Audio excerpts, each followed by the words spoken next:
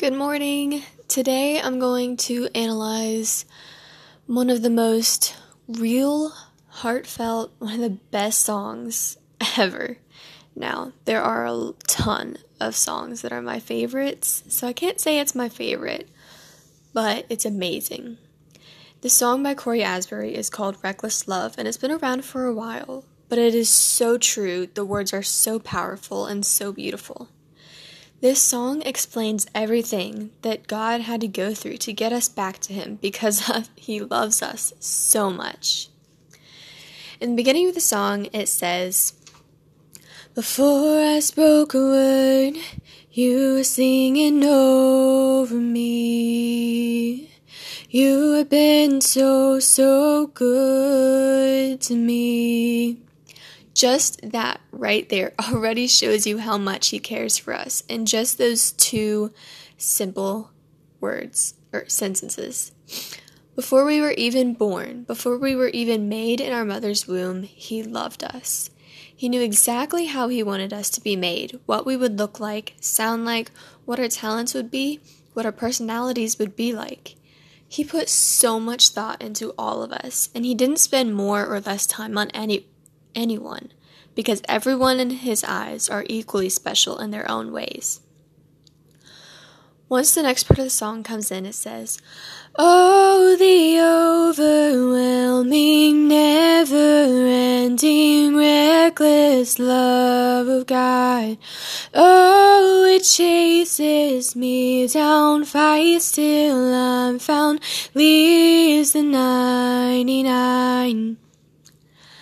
God's love is so strong, and it's overwhelming. He never stops loving us, no matter what.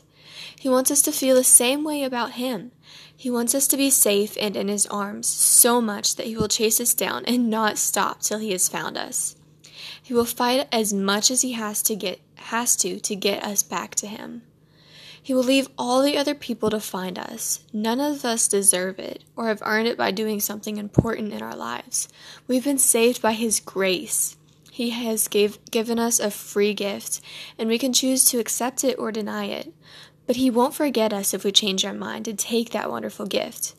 In the bridge of the song it says, "There's no shadow you won't light up, mountain you won't climb up, coming after me.